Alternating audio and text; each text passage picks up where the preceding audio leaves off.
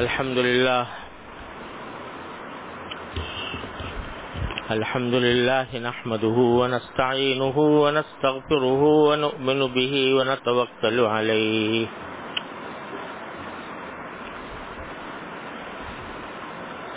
ونعوذ بالله من شرور أنفسنا ومن سيئات أعمالنا من يهده الله فلا مضل له ومن يضلله فلا هادي له وأشهد أن لا إله إلا الله وحده لا شريك له وأشهد أن سيدنا وسندنا ونبينا ومولانا محمدا عبده ورسوله صلى الله تعالى عليه وعلى آله وأصحابه وبارك وسلم تسليما كثيرا أما بعد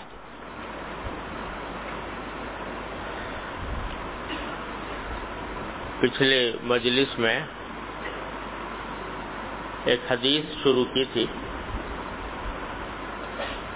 جس میں حضرت عبداللہ ابن عمرو ابن عاص رضی اللہ تعالی عنہ جو بڑے اونچے درجے کے صحابہ کرام میں سے ہیں، ان سے کسی نے پوچھا تھا کہ حضور نبی کریم سرور دو عالم صلی اللہ علیہ وسلم کی کیا صفات تورات میں مذکور ہیں؟ تو حضرت عبداللہ بن عمر رضی اللہ تعالیٰ عنہ چونکہ پچھلی کتابوں سے بھی واقف تھے، تورات انجیل وغیرہ پڑھے ہوئے تھے، اس لیے ان سے پوچھا گیا تھا اور انہوں نے جواب میں تورات کی وہ حصے سنائے جس میں رسول کریم سرور دو عالم صلی اللہ علیہ وسلم کی تشریف آوری کی بشارت بھی تھی کہ آپ آخری زمانے میں تشریف لانے والے ہیں، اور آپ کی کچھ صفات بھی بیان کروائی۔ اس میں یہ بیان فرمایا کہ تورات میں اللہ تبارک و تعالی نے نبی کریم سرور دو عالم صلی اللہ علیہ وسلم سے پہلے خطاب فرمایا، یعنی اللہ تعالی نے حضور اقدس صلی اللہ علیہ وسلم سے خطاب کرتے ہوئے فرمایا، حالانکہ اس وقت تک رسول کریم صلی اللہ علیہ وسلم دنیا میں تشریف نہیں لائے تھے، لیکن اللہ تبارک و تعالی نے خطاب فرمایا، گویا اللہ تبارک و تعالی نے عالم ارواح میں یا تو خطاب فرمایا یا جب رسول کریم صلی اللہ علیہ وسلم جب تشریف لا چکیں گے تو گویا وہ خطاب اس وقت متوجہ ہوگا۔ پہلے دو جملے تو اللہ تعالیٰ نے اپنے طرف سے خطاب کے استعمال فرمائے، اور پھر عام لوگوں کو رسول کریم صلی اللہ علیہ وسلم کی صفات بتائیں کہ ان کی خاص صفات کیا ہیں۔ تو پہلے دو جملے جس میں نبی کریم صلی اللہ علیہ وسلم سے خطاب فرمایا تو یہ فرمایا انت عبدی و رسولی، تم میرے بندے ہو اور میرے پیغمبر۔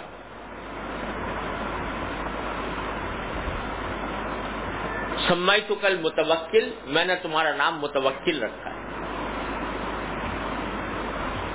تو ذرا یہ بات میں پچھلی مرتبہ عرض کر رہا تھا کہ حضور نبی کریم سرور دو عالم صلی اللہ علیہ وسلم کی تو بڑی اعلیٰ صفات خود قرآن کریم میں مذکور ہیں۔ کہیں یہ فرمایا کہ وما ارسلناک الا رحمۃ للعالمین، آپ سارے عالموں کے لیے رحمت ہیں۔ انا ارسلناک بشیرا ونذیرا وداعیا الی اللہ باذنہ وسراجا منیرا، کہ آپ کو ایک روشن چراغ ہم نے بنا کر بھیجا۔ بڑی بڑی صفتیں اللہ تبارک و تعالی نے نبی کریم صلی اللہ علیہ وسلم کی بیان فرمائی، لیکن سب سے پہلی صفت جو بیان فرمائی وہ یہ بیان فرمائی کہ انت عبدی، تم میرے بندے۔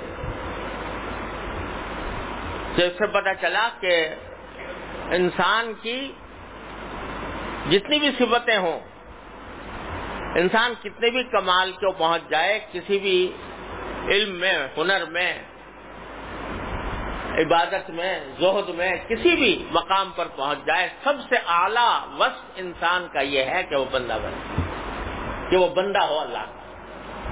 عبدیت، اللہ تعالیٰ کی بندگی اور اس عبدیت کا احساس، یہ سب سے بڑی نعمت ہے، سب سے بڑی صفت ہے جو کسی انسان کو حاصل ہو سکتی ہے۔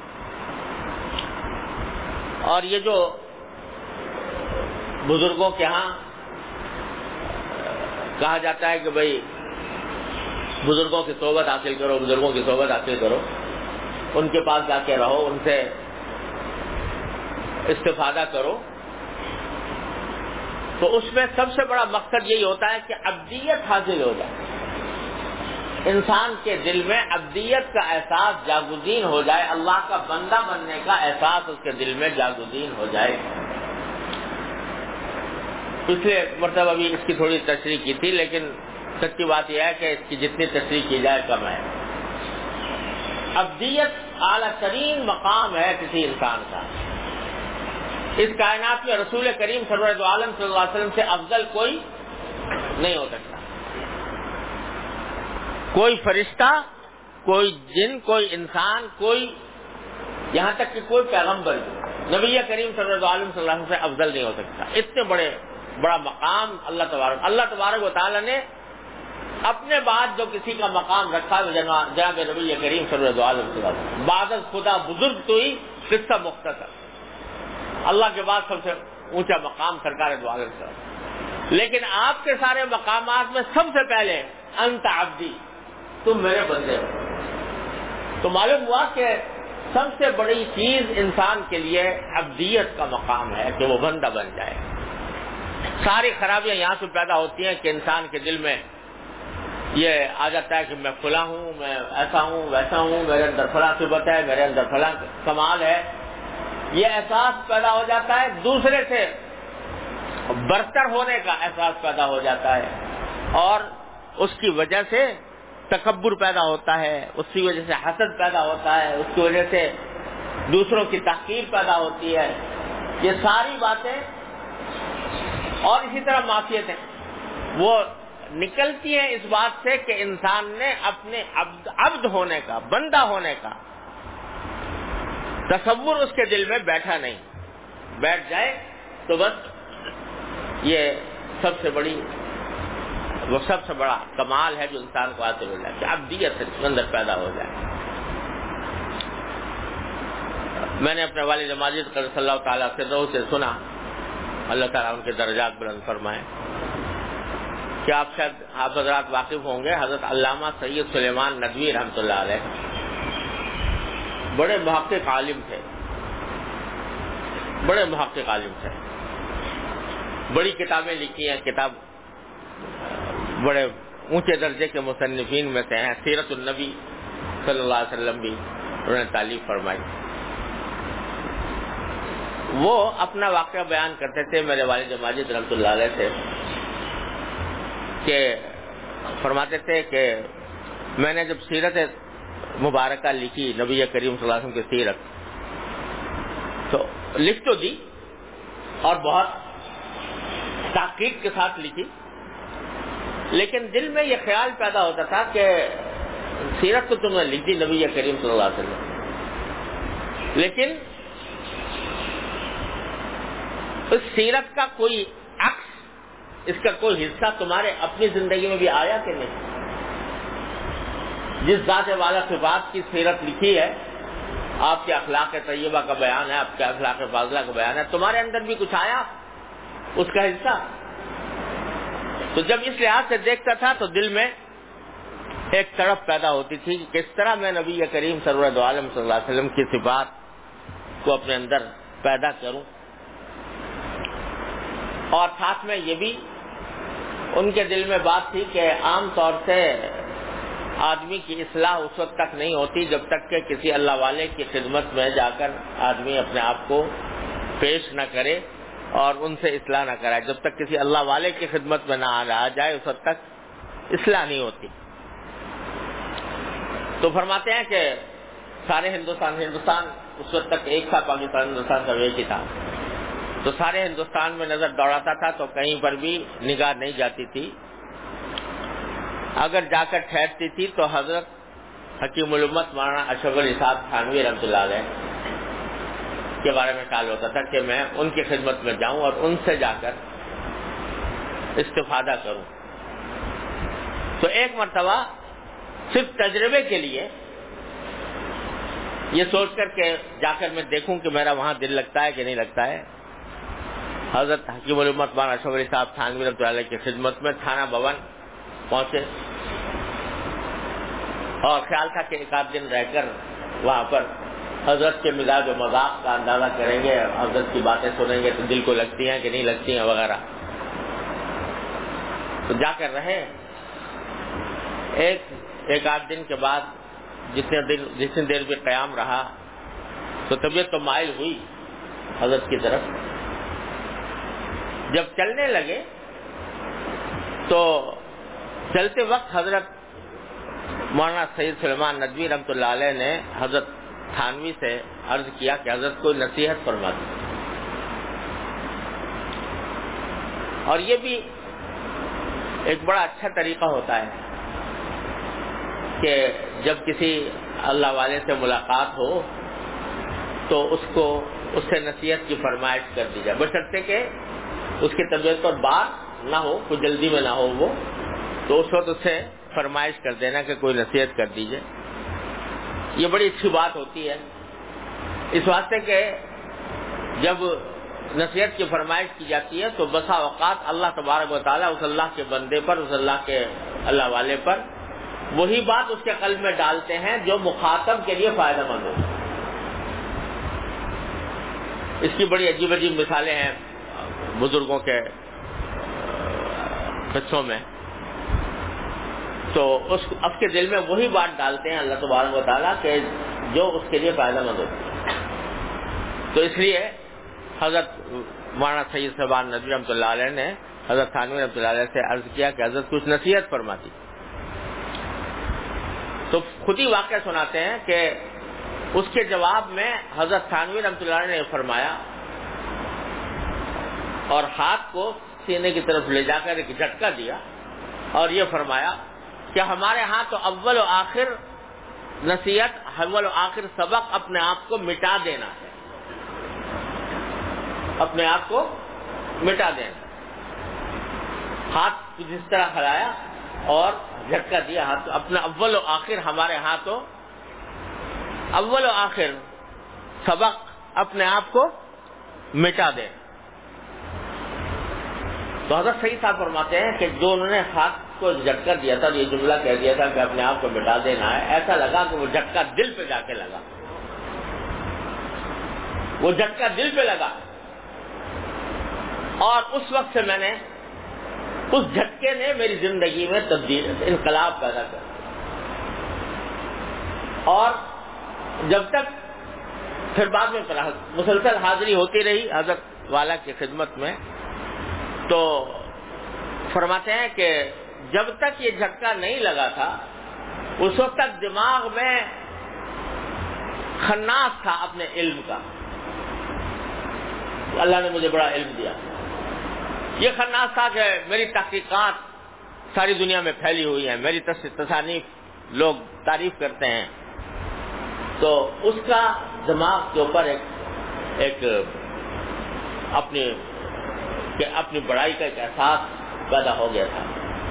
حضرت نے جب یہ فرمایا کہ ہمارے ہاں تو اول و آخر اپنے آپ کو مٹا دینا ہے، اس دن سے الحمدللہ طبیعت ایسی ہو گئی کہ سارے اپنے کمالات، اپنے علوم، ہر چیز کا احساس مٹ کر یہ پیدا ہو گیا تم ہو کیا، تم تو اللہ کے بندے ہو، تمہاری حقیقت کیا ہے. اگر اللہ تعالیٰ نے کوئی کام لے لیا ہے تو اس کا فضل و کرم ہے.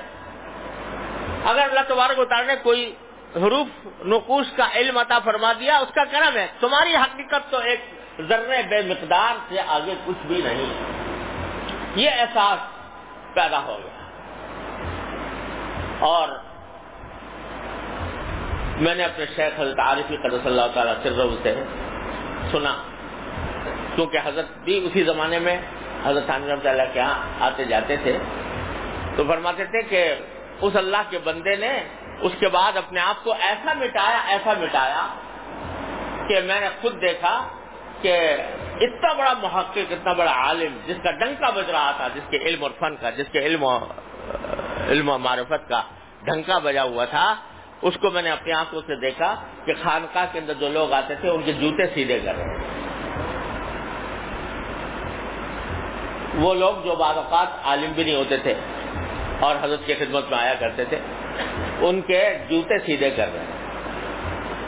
ایسا مٹایا اپنے آپ کو، یہاں تک کہ شیخ بھی یہ کہہ گزرے، حضرت ثانوی رحمۃ اللہ نے ایک شعر کہا ان کی تعریف میں، یعنی شیخ نے اپنے مرید کی تعریف میں شعر کہا کہ السلیما گیر اخلاص عمل، السلیما گیر اخلاص عمل، دانت ندوی را منزہ از دغل، کہ سلیمان سے حاصل کرو عمل کا اخلاص، عمل میں اخلاص کیسے پیدا ہوتا ہے یہ سلیمان سے حاصل کرو، اور ندوی کو یعنی سلیمان ندوی کو تم جان لو کہ یہ ہر قسم کے دغل یعنی شیطانی فساد سے منزہ اللہ تعالیٰ نے بنا دیا ہے ان کو۔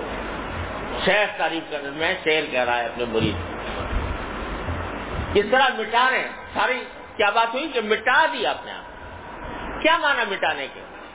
مٹانے کے معنی یہی ہے عبدیت، کہ میں کچھ بھی نہیں ہوں، اگر میرے پاس کوئی چیز ہے تو وہ محض اللہ تبارک و تعالیٰ کی عطا ہے، جب چاہے چھین لے۔ اگر علم ہے اس کا کیا بھروسہ، جب چاہے چھین لے۔ اتنا بڑا جو کچھ علم حاصل کر لو، کوئی علم ہنر حاصل کر لو، پتہ نہیں کس وقت سلب ہو جائے۔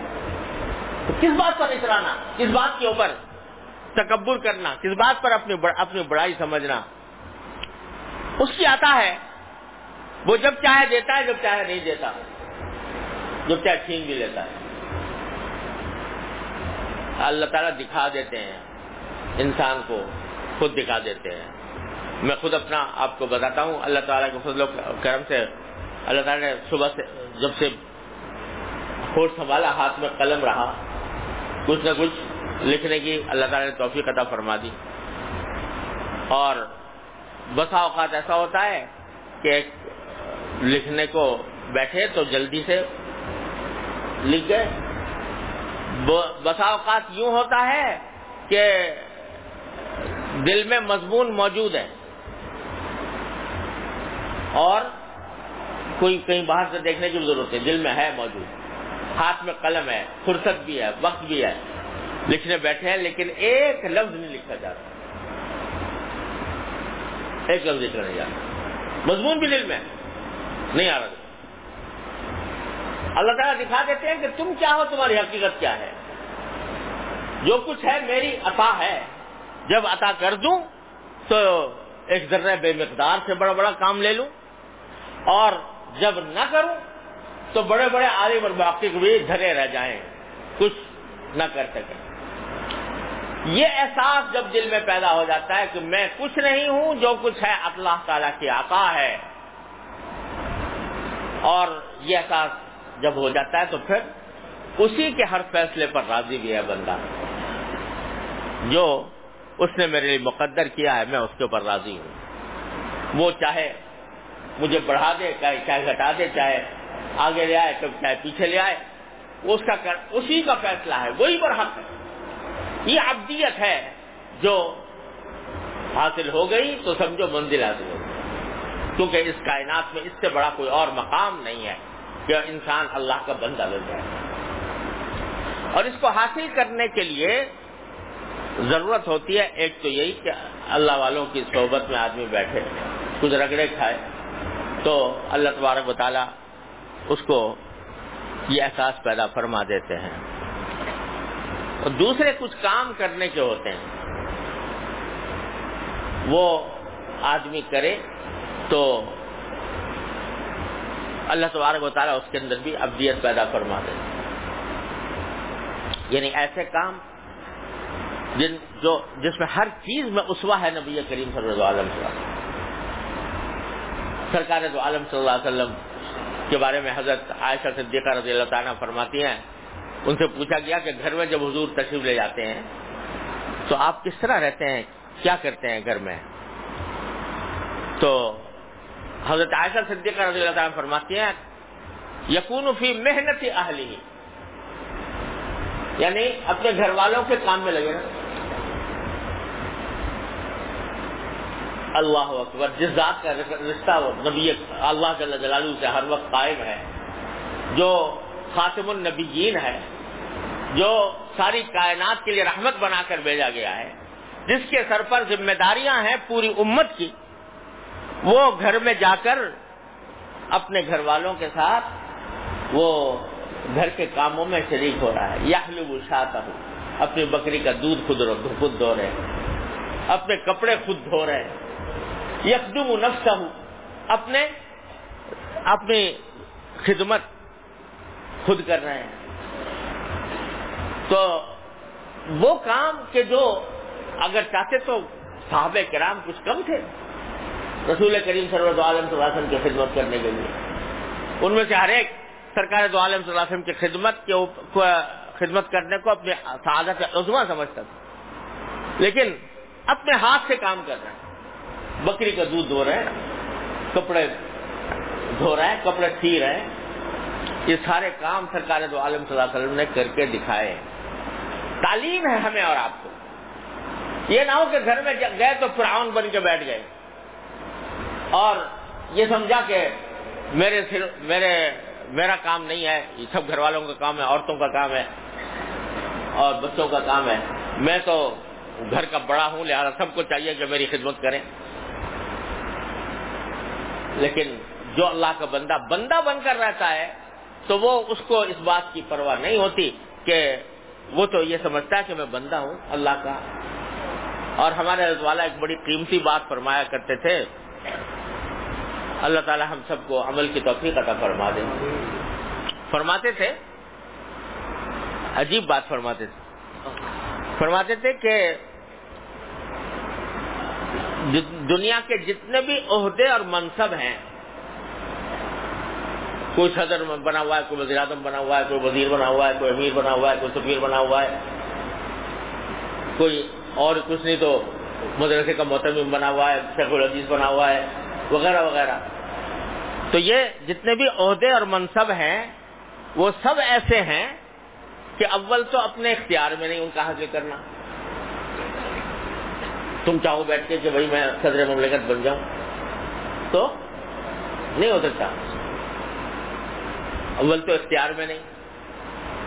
اب جو چیز اختیار میں نہیں اس کے پیچھے بھاگ رہا ہے آدمی کہ میں صدر بن جاؤں، وزیر بن جاؤں، وزیر اعظم بن جاؤں، فلاں منصب مل جائے، فلاں عہدہ مل جائے، اختیار میں ہے نہیں تو حاصل کیا، دوڑ دھوپ کرتا رہے گا اور ملے گا کچھ بھی نہیں۔ پھر اگر بالفرض کسی طرح قسمت یاوری کر گئی اور منصب عہدہ حاصل کر لیا تو ایک تو تمہارے رقیب بہت سارے ہیں، ہر وقت اس فکر میں رہیں گے یہ اترے میں بیٹھوں، دیکھ لو کیا ہو رہا ہے حکومتوں کے اندر، جو آ جاتا ہے تو اس کا فکر یہ ہے میں اپنی کرسی سنبھالوں، کوئی مجھے کرسی کھینچ نہ لے میرے پیچھے سے، اور دوسرے کی فکر یہ ہوتی ہے کہ اس کو اتاروں اور میں چڑھ جاؤں وہاں پر۔ ہوتا ہے کہ نہیں ہوتا؟ اور جب تک ہے اس پر حسد کرنے والے حسد کر رہے ہیں کہ اس کو مل گیا مجھے نہیں ملا، اس کو اس سے نکل جائے میں سارے دنیا کے عہدے منصب اسی قسم کے ہیں کہ جس میں نہ اپنے اختیار میں بھی نہیں، اور اگر مل جائے تو حسد کرنے والے بہت اور رقیب بہت۔ فرماتے تھے کہ میں تمہیں ایک ایسا عہدہ بتاتا ہوں جس کو حاصل کرنا تمہارے اپنے اختیار میں ہے، کسی کی مدد کی ضرورت نہیں، اور جب حاصل ہو جائے گا تو کوئی تم پر حسد بھی نہیں کرے گا، کوئی تم سے چھینے گا بھی نہیں، تمہارے اختیار میں ہے، جب تک چاہو اس عہدے پر برقرار رہو۔ وہ کیا ہے؟ فرماتے وقت کو ادا ہے کہ خادم بن جاؤ، خادم کا خادم بن جاؤ۔ میں تو ساری دنیا کا خادم ہوں۔ اب خادم بننے کے لیے کسی کی سرٹیفکیٹ کی ضرورت نہیں، کسی ڈگری کی ضرورت نہیں، کوئی ووٹنگ کرانے کی ضرورت نہیں، کوئی الیکشن لڑنے کی ضرورت نہیں، کوئی محنت کرنے کی ضرورت نہیں، خود کر لو. محنت جس کی بھی خدمت کرو گے وہ اپنے اختیار میں خدمت کر لو. کوئی جب بن جاؤ گے تو کوئی یہ عہدہ ایسا ہے کہ کوئی تم پر حسد بھی نہیں کرے گا اور کوئی تم سے چھینے گا بھی نہیں. خادم کس کے؟ خادم میں اپنی ذات کا خادم، اپنی ذات کا. یہ ذات جو ہے نا میری، یہ میرا جسم جو ہے یہ میرا نہیں ہے، یہ میرے پاس امانت ہے اللہ جل جلالہ، اس کا بھی میں خادم ہوں. لہذا اگر مجھے درد ہو رہا ہے تو اس درد کی دوا کرنا میری نفس کی خدمت ہے. کوئی اس جسم کو صحت مند رکھنا یہ جسم کی خدمت ہے، اپنے جسم کی خدمت ہو رہی، اپنے اہل و عیال کی، اپنے گھر والوں کی خدمت. ماں باپ تو ہیں ہی، اگر ماں باپ ہیں تو سبحان اللہ، ماں باپ کی خدمت بڑی اعلیٰ درجے کی عبادت ہے. جس طرح بھی ان کی خدمت کا موقع مل جائے، جسمانی خدمت، مالی خدمت، ہمدردی کا کلمہ ہی کوئی کہہ دینا، یہ سب خدمتیں ہیں. اور ماں باپ تو ہیں جن کا درجہ بلند ہوتا ہے، لیکن اپنے بہن بھائی، اپنے بیوی بچے، ان کی خدمت کہ میں جو کچھ بھی کر رہا ہوں ان کی بحیثیت خادم کے ان کی خدمت کر رہا ہوں. استاد شاگردوں کی خدمت کہ میں پڑھا رہا ہوں تو کیا کر رہا ہوں؟ خدمت کر رہا ہوں ان کی. اگر کسی کو کوئی دین کی بات سکھا رہا ہوں تو اس کی خدمت کر رہا ہوں. تو خدمت کو یہ سمجھیے نہ سمجھو کہ چونکہ میں استاد ہوں لہذا میرا درجہ بلند ہے اور درجہ بلند ہونے کی وجہ سے ان کا فرض ہے کہ میری خدمت کریں. ارے نہیں، تم خادم ہو. خدمت کے عنوان مختلف ہوتے ہیں، خدمت کے طریقے مختلف ہوتے ہیں. استاد بھی خدمت کر رہا ہے، طالب علم بھی کر رہا ہے. تو یہ خادم بن جانا یہ متحقق ہوتا ہے. یہ جب آدمی یہ اس قسم کے کام کرتا ہے تو پھر رفتہ رفتہ اس کے اندر ابدیت کی چھان پیدا جاتی ہے. حضرت خانوی رحمۃ اللہ نے ارواح ثلاثہ میں لکھا ہے کہ ایک مرتبہ حضرت گنگوہی رحمۃ اللہ علیہ درس دے رہے تھے، حدیث کا درس. کسی ایسی جگہ دے رہے تھے جہاں کھلی جگہ تھی. تو بارش آ گئی تو بارش کی وجہ سے وہاں سے ہٹنا پڑا. جب وہاں سے ہٹے تو حضرت گنگوہی رحمۃ اللہ علیہ اپنے شاگردوں کے جوتے اٹھا کر جا رہے تھے. لوگوں نے اپنے اٹھا رہے تو حضرت نے بہت سے اپنے شاگردوں کے جوتے بھی اٹھا کے لے گئے. حضرت کیا غضب کر رہے ہیں آپ شاگردوں کے جوتے اٹھا کے؟ کب کیا حرج ہے؟ حرج کی کیا بات ہے؟ اپنے ساتھی ہیں ان کے جوتے اٹھا رہے تو کیا بات ہے؟ تو ہمارے اکابر دیوبند نے اللہ تبارک و تعالیٰ ان کے درجات بلند فرمائے، سنت کی ایک ایک چیز میں پیروی کرتے کے دکھائی ہے. میں نے اپنے والد ماجد رضی اللہ تعالیٰ سے سنا. یہ سب باتیں سیکھنے کی ہے بھائی. اللہ تعالیٰ ہم سب کو توفیق عطا فرمائے. فرمایا کہ ایک مرتبہ ہم کہیں سفر پر جانے لگے اور حضرت مولانا اعزاز علی صاحب رحمۃ اللہ علیہ حضرت والد صاحب کے استاد تھے. حضرت مولانا اعزاز علی صاحب جس کو طلبا نے دیکھا ہوگا ان کے حاشیے پڑھ کے سب لوگ مولوی بنتے ہیں. کتابوں کے اوپر حاشیے مولانا شیخ الادب حضرت مولانا اعزاز علی صاحب رحمۃ اللہ علیہ. تو وہ بھی سفر میں جا رہے تھے. چند افراد تھے جو سفر میں جا رہے تو انہوں نے کہا مولانا اعزاز علی صاحب رحمۃ اللہ علیہ نے کہ بھائی تم کسی کو اپنا امیر بنا لو، کیونکہ حدیث میں رسول کریم صلی اللہ علیہ وسلم کا یہ ارشاد ہے کہ جب سفر پہ جاؤ ایک سے زیادہ آدمی ہو تو اپنے میں سے کسی کو امیر بنا لیا کرو. یہ بڑی عجیب تعلیم ہے تاکہ اس امیر کی بات جو ہے وہ سب مانے اور اس کے مطابق سفر کے اندر بہت سے فیصلے کرنے پڑتے ہیں تو امیر کے فیصلے کو بالا رکھا جائے. امیر بنا لو. تو حضرت والد صاحب تعالیٰ فرماتے ہیں کہ ہم نے عرض کیا کہ حضرت امیر کیا بنائے؟ وہ تو بنے بنائے ہیں امیر، یعنی آپ استاد ہیں. ہمارے، تو آپ امیر ہیں. فرمایا مجھے امیر بنانا چاہتے ہو؟ میں نے کہا جی ہاں، اور کون امیر بنے گا آپ کے موجود میں؟ کہا کہ ٹھیک ہے میں امیر بنتا ہوں، مگر امیر کی اطاعت کرنی ہوگی، کیونکہ امیر جب کسی کو بنا لیا جائے تو پھر اس کی اطاعت بھی ضروری ہوتی ہے. اطاعت کرنی ہوگی یعنی اس کی بات ماننی ہوگی، جو وہ حکم دے اس پر عمل کرنا ہوگا. یہ بالکل انشاءاللہ. کہا بس ٹھیک ہے. اب جب ریلوے اسٹیشن پر پہنچے تو ہر ایک اپنا اپنا سامان لے کے آیا تھا، تو ریل کا انتظار تھا. ریل آئی، جب ریل آ کر ٹھہری اور اس میں سوار ہونے کا وقت آیا تو حضرت مولانا اظہری صاحب نے اپنے ساتھ دوسروں کا سامان اٹھا کے، اس کا بھی سامان اس کا بھی سامان، ایک ایک ہاتھ میں کئی عدد لے کے اور آگے بڑھنا شروع کیا. ہم نے کہا حضرت یہ کیا کر رہے ہیں؟ ہم حاضر ہیں آپ کی ہماری موجودگی میں. آپ کہا تو امیر کا حکم ماننا ہوگا. امیر کا حکم یہ ہے کہ مجھے اٹھانے دو. تو اب کہہ ہمارے پاس کوئی جواب بھی نہیں تھا کہ کیا جواب دیں کہ امیر کی اطاعت تو کرنی ہے. ہر جگہ ہر موقع پر جہاں کہیں محنت کا کام آتا تو آگے بڑھ کر وہ محنت خود فرماتے. کیوں؟ سید القوم خادمہم. یہ احساس جاگزین تھا کہ کچھ بھی ہو جائے ہم خادم ہیں، خدمت کرنے والے ہیں، خدمت گزار ہیں. تو یہ خادمیت کا تصور اللہ تعالیٰ دل میں بٹھا دے تو جو آدمی خدمت کرتا ہے تو پھر عبدیت بھی اسی نسبت سے پیدا ہوتی ہے. جب میں اللہ کا بندہ ہوں تو ٹھاٹ باٹ کیا چیز، کہیں کا ٹھاٹ باٹ، کہیں کی شان و شوکت. بندہ ہوں اللہ تبارک و تعالیٰ کا. اللہ کا بندہ ہونے کی حیثیت سے کوئی کام ایسا نہیں ہے جو میری شان سے نیچے ہو. میں کیا اور میری شان کیا، میں تو شان ہی یہ ہے کہ میں بندہ ہوں اللہ کا. لہذا کوئی تکبر پیدا نہیں ہوگا، کوئی بڑائی پیدا نہیں ہوگی، دوسروں کے حقوق طلب نہیں ہوں گے، اور اللہ تعالیٰ کے فیصلوں پر انسان راضی رہے گا. یہ عبدیت ہے، جو عبدیت اور فنائیت جو حاصل ہوتی ہے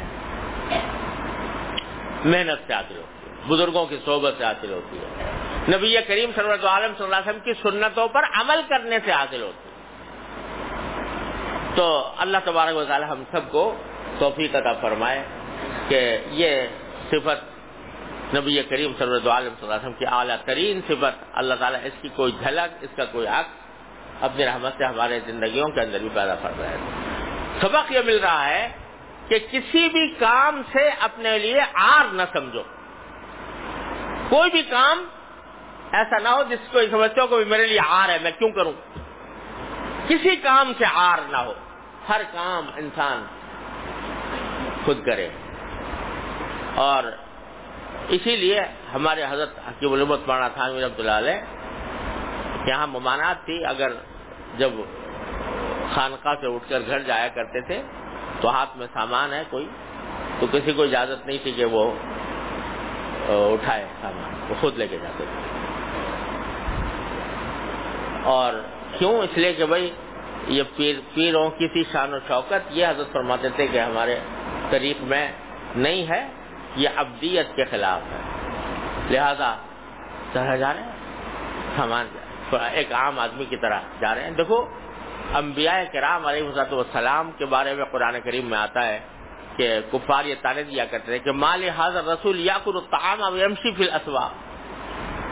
کیسا رسول ہے جو کھانا بھی کھاتا ہے بازاروں میں بھی پھرتا ہے. یعنی وہ کہتے ہیں یہ تو رسول کی شان ایسی ہونی چاہیے کہ وہ بازاروں میں نہ پھرے عام آدمیوں کی طرح. لیکن انبیاء کرام علیہ السلام بازار میں پھرتے میں کوئی ان کو عاد نہیں تھی. وہاں تشریف لے گئے تو ایک صحابی تھے حضرت ظاہر، تو وہ کہیں دیہات میں رہا کرتے تھے، کبھی کبھی آتے تھے. اور کچھ سیاہ فام تھے، شکل صورت بھی کوئی اچھی نہیں، یعنی عام لحاظ سے جسے کہا جائے اچھی بھی نہیں تھی. تو وہ کبھی آیا کرتے تھے بازار میں. ایک مرتبہ نبی کریم صلی اللہ علیہ وسلم تشریف لے جا رہے ہیں بازار میں، تو دیکھا تو وہ کھڑے ہوئے ہیں. تو حضور اقدس صلی اللہ علیہ وسلم نے پیچھے سے جا کر ان کی گولی بھر لی اور آواز لگائی، من یشتری ھذا العبد منی، کون ہے جو اس غلام کو مجھ سے خریدے؟ اب انہوں نے ایک دم سے دیکھا کہ نبی کریم صلی اللہ علیہ وسلم تشریف لائے تو اور اپنے آپ کے جسم کو رسول کریم صلی اللہ علیہ وسلم کے ساتھ ملانا شروع کر دیا اور فرمایا کہ اذن تجدنی یا رسول اللہ قاصدا، یا رسول اللہ اگر آپ مجھ جیسے غلام کو بیچیں گے تو آپ کھوٹا پائیں گے، یعنی قیمت کسی بھی نہیں لگائے کوئی، میں اتنا ایسا ہوں کہ میری قیمت کوئی بھی نہیں لگا سکتا، سیاہ فام قسم کا آدمی اور صورت شکل بھی ایسی، تو مجھے آپ قاصد پائیں گے، یعنی بہت کم قیمت پائیں گے، قیمت بہت کم لگے گی۔ لیکن سرکار دو عالم صلی اللہ علیہ وسلم نے کیا فرمایا؟ لکنک عند اللہ لست قاصدا، کہ اللہ کے نزدیک تم کم قیمت نہیں ہو۔ اللہ اکبر، کیا سرٹیفکیٹ دے دیا نبی کریم صلی اللہ علیہ وسلم نے، کیا شہادت دے دی، کیا ڈگری عطا فرما دی کہ اللہ کے نزدیک تم قاصد نہیں ہو، اللہ کے نزدیک تم کم قیمت نہیں ہو، تمہاری قیمت بہت بڑی ہے اللہ تعالیٰ کے ہاں۔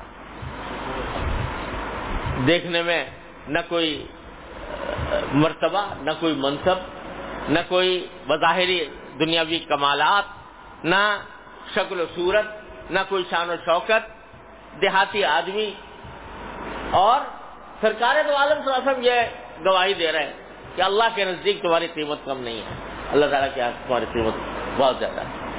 تو ہزار شان و شوکت والے قربان اس ایک فرد کے اوپر، جس کے بارے میں سرکار دو عالم صلی اللہ علیہ وسلم نے فرما دیا کہ تمہاری قیمت اللہ کے ہاں کم نہیں ہے۔ یہ کیوں کم نہیں ہے؟ اس واسطے کہ بندہ بنا ہوا ہے، بندہ بنا ہوا ہے، اللہ کا بندہ بنا ہوا ہے، نہ کوئی تکبر ہے، نہ کوئی عجب ہے، نہ کوئی منصب اور جاہ و منصب کی فکر ہے، اللہ کا بندہ ہے، بندہ ہے تو اللہ کی قیمت بہت ہے۔ تو بھائی اللہ تبارک و تعالیٰ اپنے رحمت سے، اپنے فضل و کرم سے اس کی توفیق عطا فرمائے، اور اپنے طرز عمل میں، اپنے کاموں میں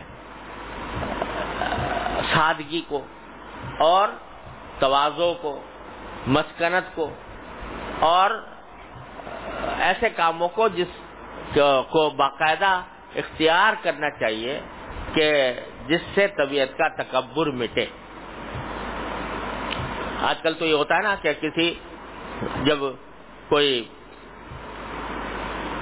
اللہ اکبر کبیرہ، جب کوئی آدمی کسی کے پاس مرید ہونے جاتا ہے تو اس کو کچھ پیر صاحب اذکار اور وظائف بتا دیتے ہیں کہ یہ ذکر کرو، یہ وظیفہ پڑھو، وغیرہ وغیرہ۔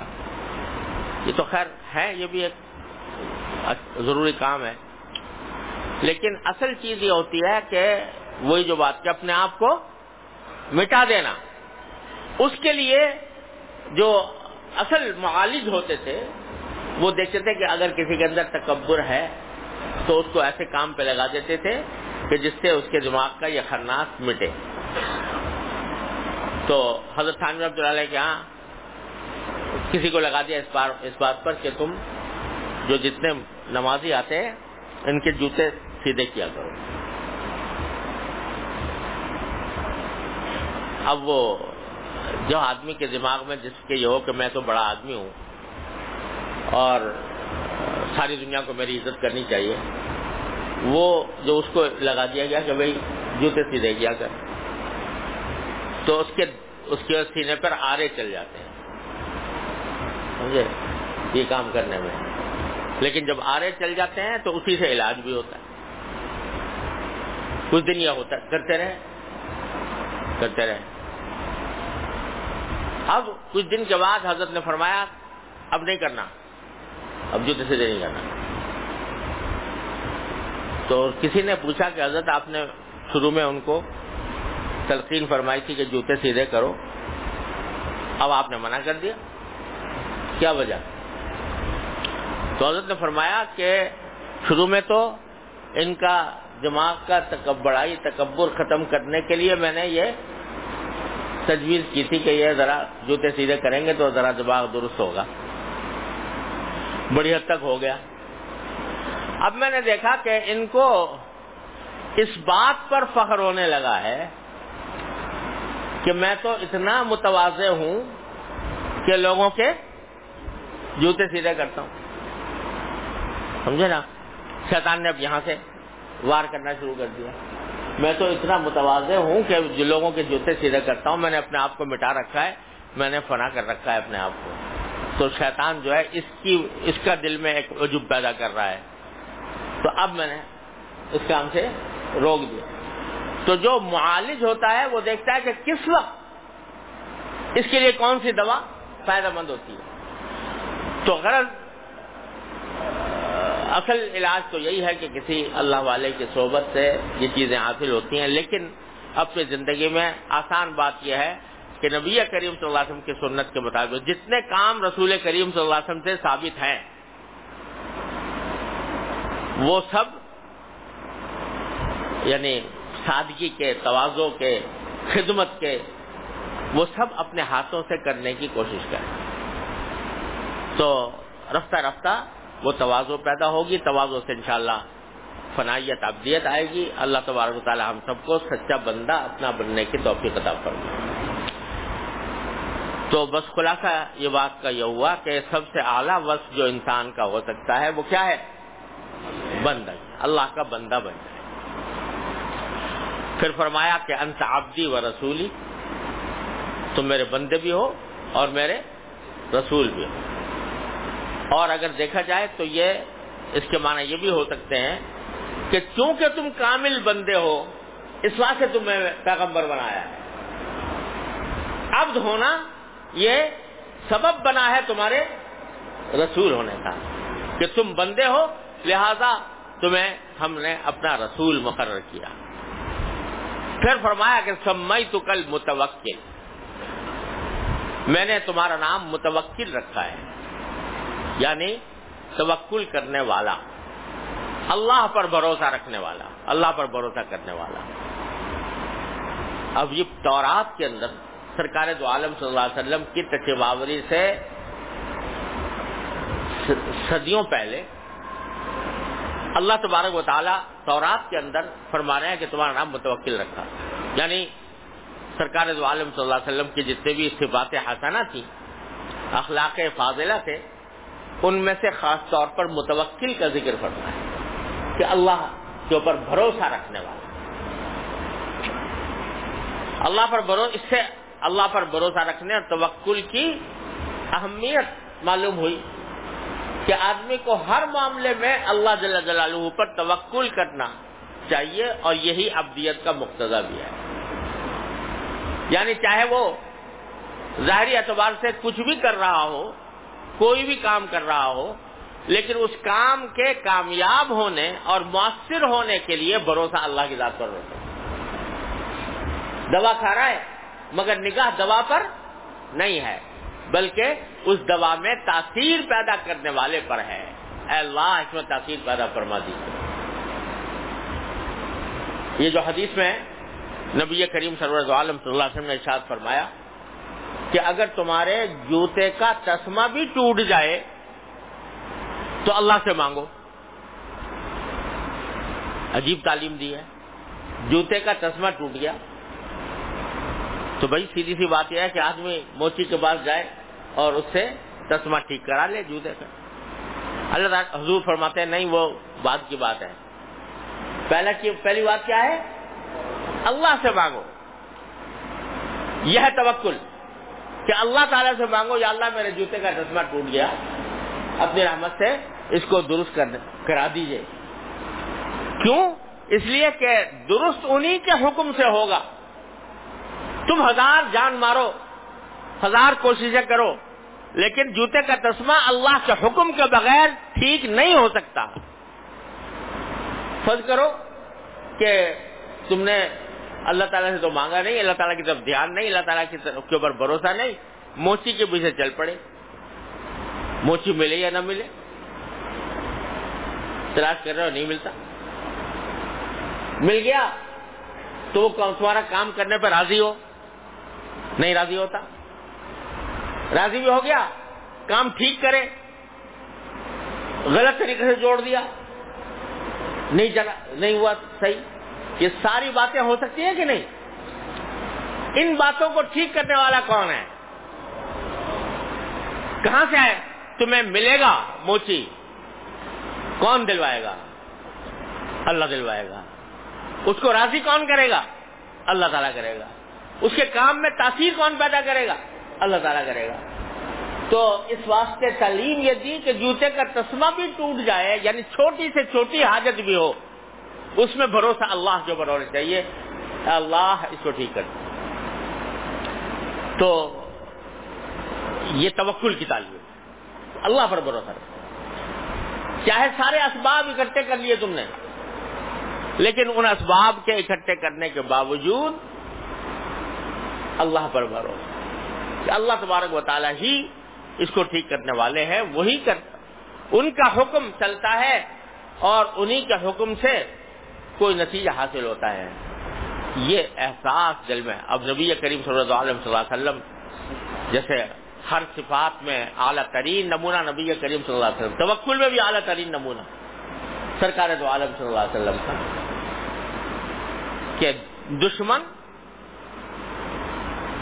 آپ ایک درخت کے سائے میں آرام فرما رہے ہیں، آنکھ لگی ہوئی ہے، دشمن آتا ہے، آپ کی تلوار جو قریب رکھی ہے وہ اٹھا لیتا ہے اور کہتا ہے کہ تلوار سونٹ کے کھڑا ہو جاتا ہے نبی کریم صلی اللہ علیہ وسلم کے سامنے اور کہتا ہے کہ تمہیں میں مجھ سے کون بچائے گا؟ تمہیں مجھ سے کون بچائے گا؟ ہاتھ میں تلوار ہے، سامنے کھڑا ہوا ہے، سرکار دو عالم صلی اللہ علیہ وسلم نہتے ہیں، کوئی تلوار نہیں، کوئی ہتھیار نہیں، ظاہری سبب مفقود ہے بالکل، لیکن کتنے اطمینان سے جواب دیتے ہیں کہ اللہ، کہ کون بچائے گا؟ اللہ، اللہ بچائے گا۔ جس اعتماد کے ساتھ، جس بھروسے کے ساتھ سرکار دو عالم صلی اللہ علیہ وسلم نے یہ فرمایا کہ اللہ بچائے گا، اس نے اس کے ہاتھوں میں لرزہ طاری کر دی کہ یہ تو کچھ اور ہی جہان کے انسان ہیں کہ جو دشمن کو اپنے گردن کے اوپر تلوار سوٹتے ہوئے بھی دیکھتے ہوئے بھی ان کو کوئی خوف نہیں ہے، اللہ تبارک و تعالیٰ کے اوپر بھروسہ ہے۔ نتیجہ کہ تلوار ٹوٹ گئی اور وہ قادر نہیں ہوا۔ تو یہ بھروسہ اس کائنات میں سب سے زیادہ متوکل، سب سے زیادہ بھروسہ رکھنے والے نبی کریم سرور دو عالم صلی اللہ علیہ وسلم غار ثور کے اندر، غار ثور میں چھپے ہوئے ہیں اور دشمن چاروں طرف سے تعاقب کر رہے ہیں، یہاں تک کہ دشمن بالکل غار ثور کے دہانے پر پہنچ گئے۔ صدیق اکبر بھی گھبرا گئے۔ صدیق اکبر معمولی انسان نہیں ہے، وہ نبی کے بعد سب سے افضل ترین توکل کرنے والے وہی ہے۔ بقول حضرت مجدد صاحب رحمۃ اللہ علیہ کہ نبی کو اگر سامنے کھڑا کر دو اور آئینہ سامنے رکھ دو تو یہاں یہ نبی ہے تو اس پر جو عکس آ رہا ہے وہ صدیق ہے، وہ مقام۔ لیکن انہوں نے بھی کہہ دیا کہ یا رسول اللہ اب تو ہم ایسا لگتا ہے کہ بالکل پکڑے جائیں گے، لیکن سرکار دو عالم صلی اللہ علیہ وسلم کیا فرماتے ہیں؟ لا تحزن ان اللہ معنا، بھروسہ اللہ پر، ہر حالت میں اللہ پر بھروسہ۔ تو سمیتک المتوکل، میں نے تمہارا نام متوکل رکھ دیا ہے۔ تمہارے اندر جو توکل پایا جائے گا وہ کائنات میں کسی اور کے اندر نہیں ہو سکتا، اور جو شخص تمہاری سنت کی اتباع کرنا چاہے گا اس کو یہ توکل کرنا ہوگا، اپنی ہر چیز پر، ہر معاملے میں اللہ پر بھروسہ۔ ہمارے حضرت حکیم الامت قدس اللہ تعالیٰ سرہ نے ایک واقعہ میں بڑی باریک بات لکھی ہے بڑی سبق آموز۔ فرمایا کہ بعض مرتبہ ایسا ہوتا ہے کہ کسی واقعے کے اسباب بالکل آنکھوں سے نظر آ رہے ہیں اور ان سے فائدہ اٹھانے یا فائدہ ہونے میں کوئی تردد نہیں ہے۔